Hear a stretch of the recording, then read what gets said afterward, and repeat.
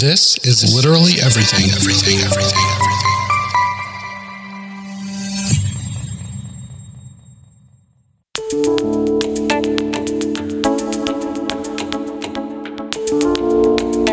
If you're like me, you have a pile of books older than your grandma's mom and taller than the Empire State Building just begging to be read. To top it off, you probably add several books to said pile every week, yet somehow find yourself in a reading slump with nothing to read. I see you. In an attempt to tackle my never-ending pile of books, I decided to start a podcast with hopes of making some sort of dent in said pile, and maybe help inspire your next read. I'm Odell. Welcome to Just Read It Already.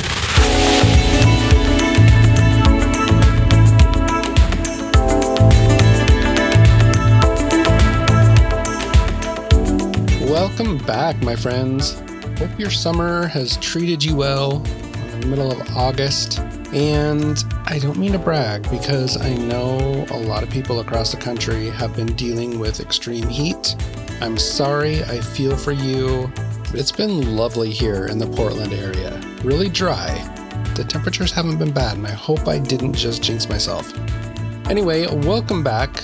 This week I have reviews of the young adult horror anthology, Night of the Living Queers, Emma Torr's Ink Blood Sister Scribe, Shannon Morgan's Her Little Flowers, and R.F. Kuang's Yellowface. But before we jump into the reviews, let's look at some of the books that are releasing this week. First on my list is The Invisible Hour by Alice Hoffman, an enchanting novel about love, heartbreak, self-discovery, and the enduring magic of books. Then we have Thornhedge by T. Kingfisher. Thornhedge is the tale of a kind-hearted, toad-shaped heroine, a gentle knight, and a mission gone completely sideways. Next is Where the Dead Sleep by Joshua Mayling, described as the literary descendants of Fargo and Mayor of Easttown. Next is Codename Charming by Lucy Parker, a delicious romantic comedy about a fake relationship between a grumpy royal bodyguard and the charming, sunny assistant who melts his cold, hard exterior. Then we have New Adult by Timothy Janowski. Nolan Baker longs to be 30, flirty, and thriving in this charmingly quirky LGBTQIA+ romance that's one part 13 going on 30 and one part One Last Stop. Next is My Roommate is a Vampire by Jenna Levine. True love is at stake in this charming debut romantic comedy. Cassie's sexy new roommate is a vampire, and he has a proposition for her. Then we have The One That Got Away by Charlotte Rickson, a sweeping, poignant novel spanning 2 decades about first love, first heartbreak, and the ones we never forget. Next is Tilly in Technicolor by Maisie Eddings. Working as an intern for her perfect older sister startup isn't exactly how Tilly wants to spend her summer, but the required travel around Europe promises a much-needed change of scenery as she plans for her future. Then we have Disappearing Act by Jordan Castle, a young adult memoir in verse following author Jordan Castle's coming of age as her family reckons with the aftershocks of her father's imprisonment. Next is The Last Girl Standing by Jennifer Dugan. The sole surviving counselors of a summer camp massacre search to uncover the truth of what happened that fateful night, but what they find out might just get them killed. Then we have Forgive Me Not by Jennifer Baker. In the searing indictment of the juvenile justice system, one incarcerated teen weighs what she is willing to endure for forgiveness. Then we have Holly Horror by Michelle Jabe Corpora, I think. A beloved classic reimagined with a dark twist. And from what I gather from the synopsis, this is about a possessed or a haunted Holly Hobby doll, which sounds really creepy. I'm definitely going to check it out. And last on my list is A Tall Dark Trouble by Vanessa Montalban, a dazzling young adult fantasy about a Cuban-American family of Brujas who get entangled in love, magic, and murder, alternating between 1980s Cuba and present-day Miami. I've been trying to slow my roll on buying new books because I have far too many that I'm still trying to get through. But I did receive advanced reader copies of a couple of books. One is While We Were Burning by Sarah Coffey, and the other is Not Dead Enough by Tiffany D. Nieheiser, courtesy of Penguin Random House in exchange for an honest review. Now, Not Dead Enough doesn't release until January 23rd, 2024, and While We Were Burning doesn't release until April 16th, 2024. So look for those reviews closer to when they release, so about a month or so before. It'll be a bit. That's all I have on the new book front, so let's jump into the reviews. First, we'll take a look at the young adult horror anthology Night of the Living Queers, 13 Tales of Terror and Delight. I received an advanced reader copy of this on NetGalley, courtesy of the publisher, in exchange for an honest review. This book will be published by Wednesday Books on August 29, 2023. The synopsis reads, Night of the Living Queers is a young adult horror anthology that explores a night when anything is possible, exclusively featuring queer authors of color putting fresh spins on classic horror tropes and tales. No matter its name or occasion, Halloween is more than a Hallmark holiday. It's a symbol of transformation. Night of the Living Queers is a young adult horror anthology that explores how Halloween can be more than just candies and frights, but a night where anything is possible. Each short story will be told through the lens of a different BIPOC teen and the Halloween night that changes their lives forever. Creative, creepy, and queer, this collection will bring fresh terror, heart, and humor to young adult literature. I need to start this one off by saying that typically I don't really care for anthologies.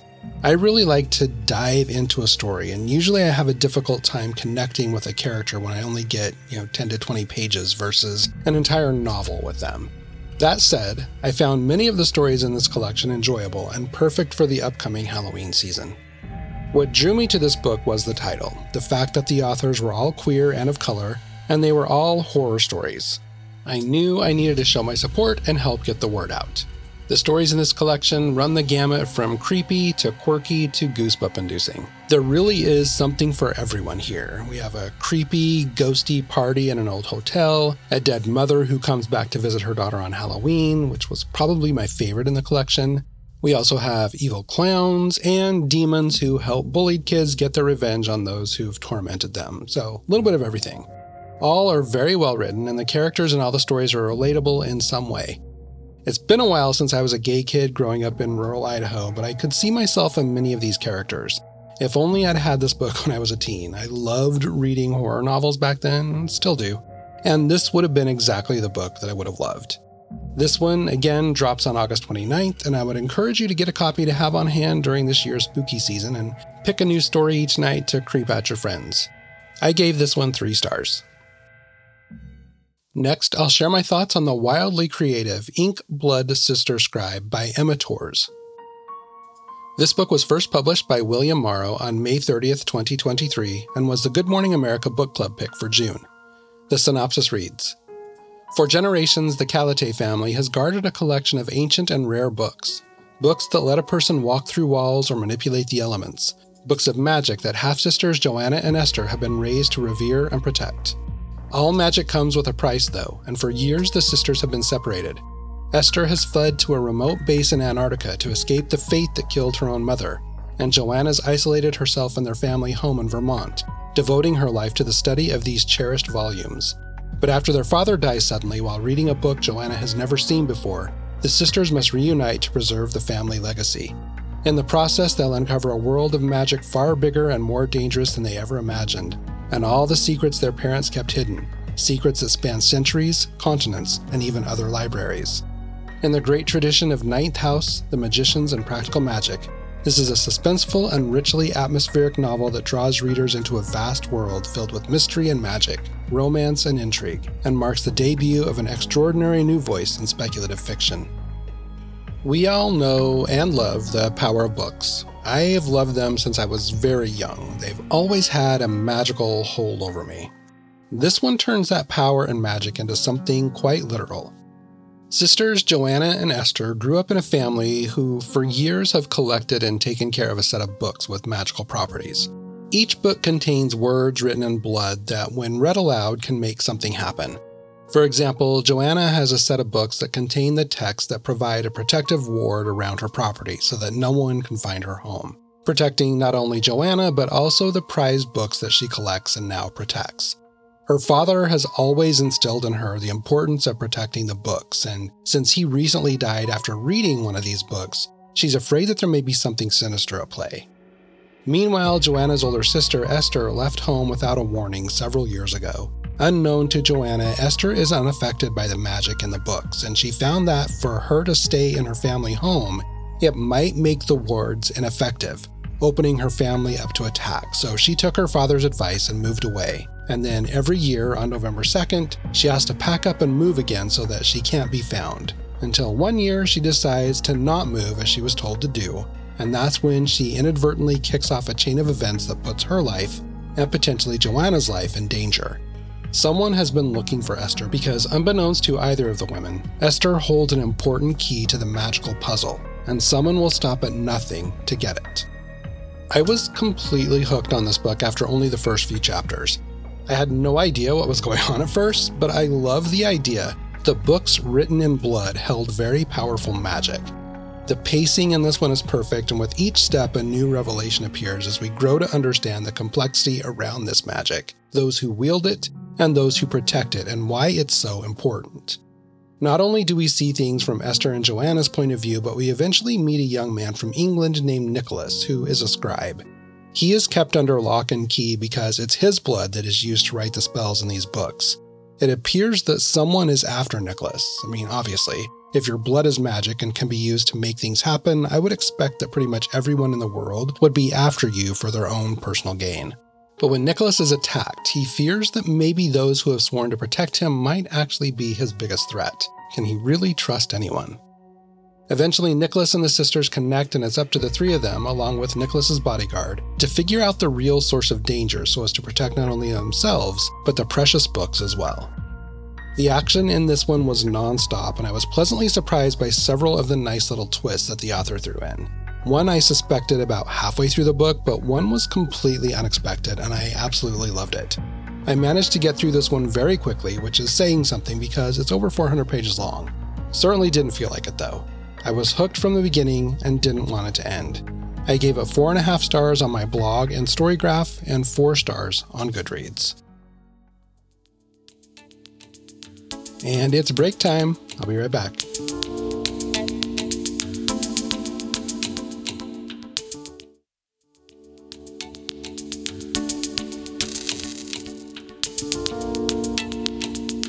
All right, now I will share my thoughts on Her Little Flowers by Shannon Morgan.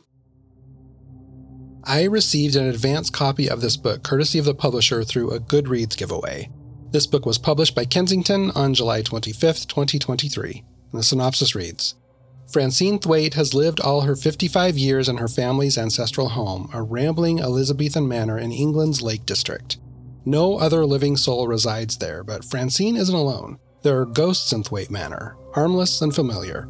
Most beloved is Bree, the mischievous ghost girl who has been Francine's companion since childhood.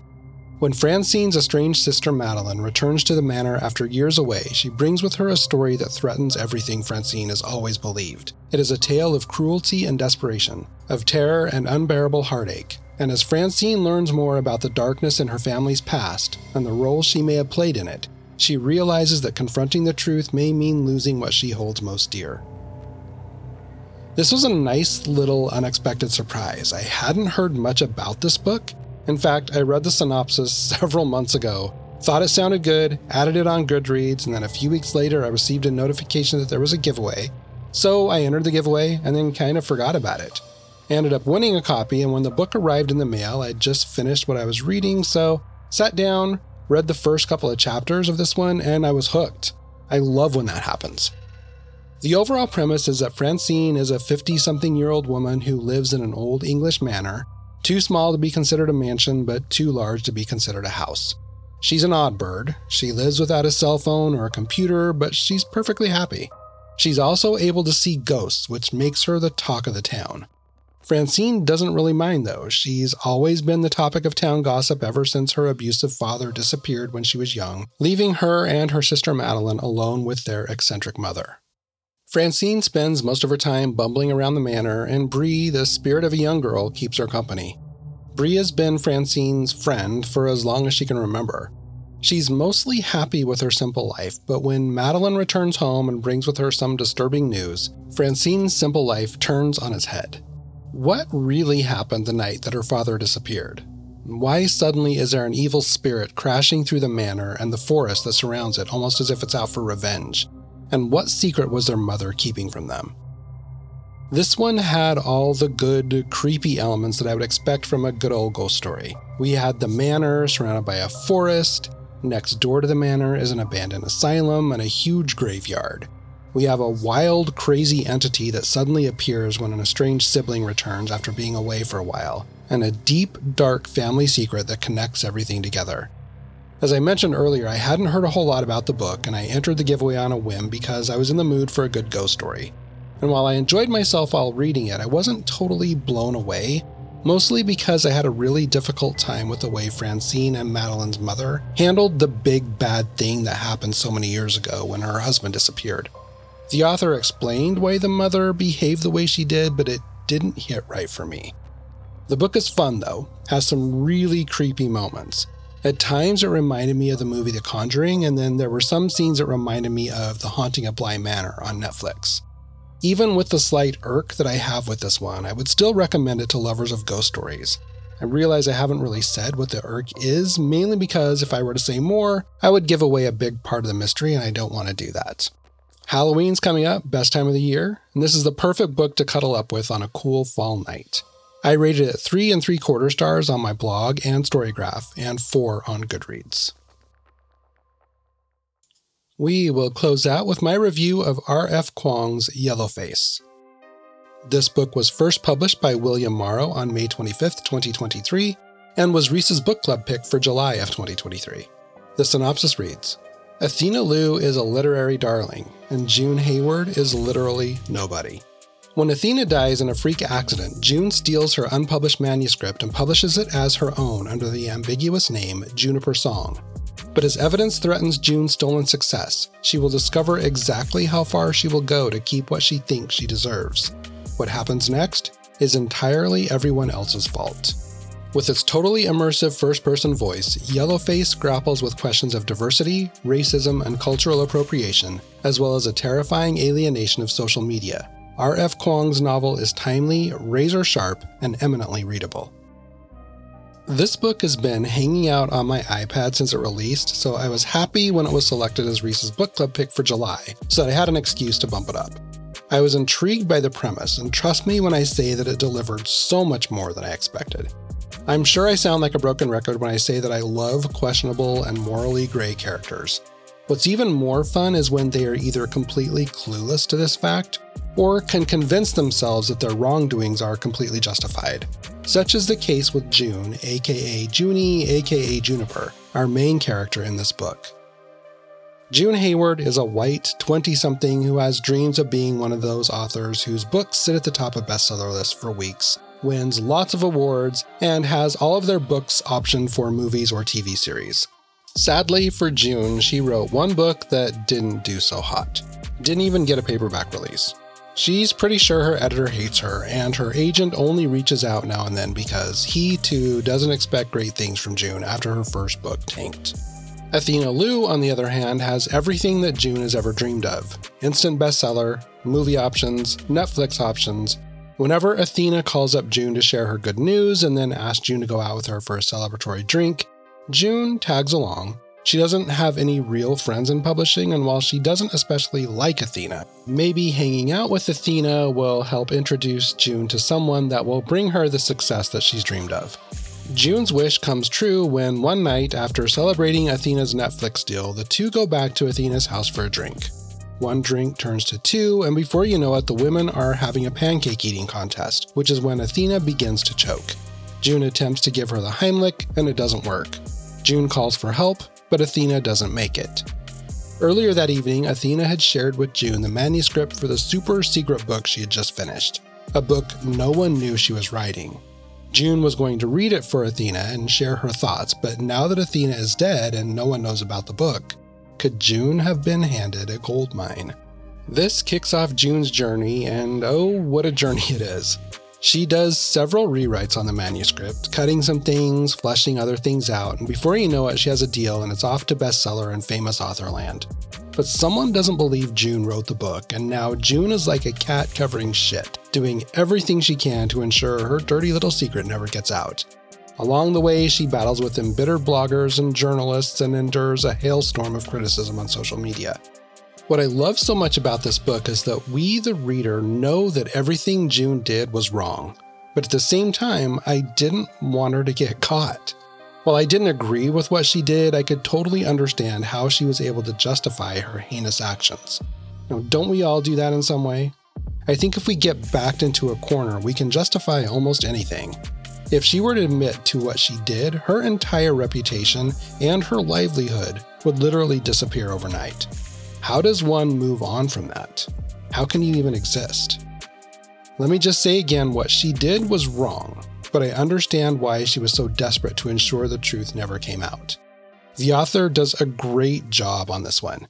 The plot is tight and a little twisted, and June, while not a good person, is written in a way that you can still have a little empathy for her. I enjoyed the wild ride that ensued, and I got through this one really quickly. I gave it 4.25 stars on the blog and Storygraph, and 4 on Goodreads.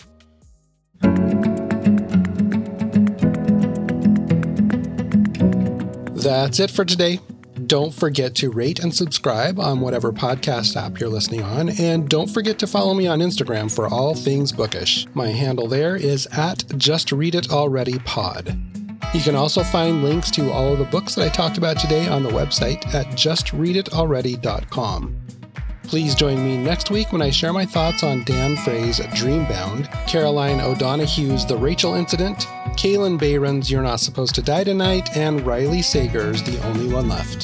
Have an amazing week. I'll see you next time.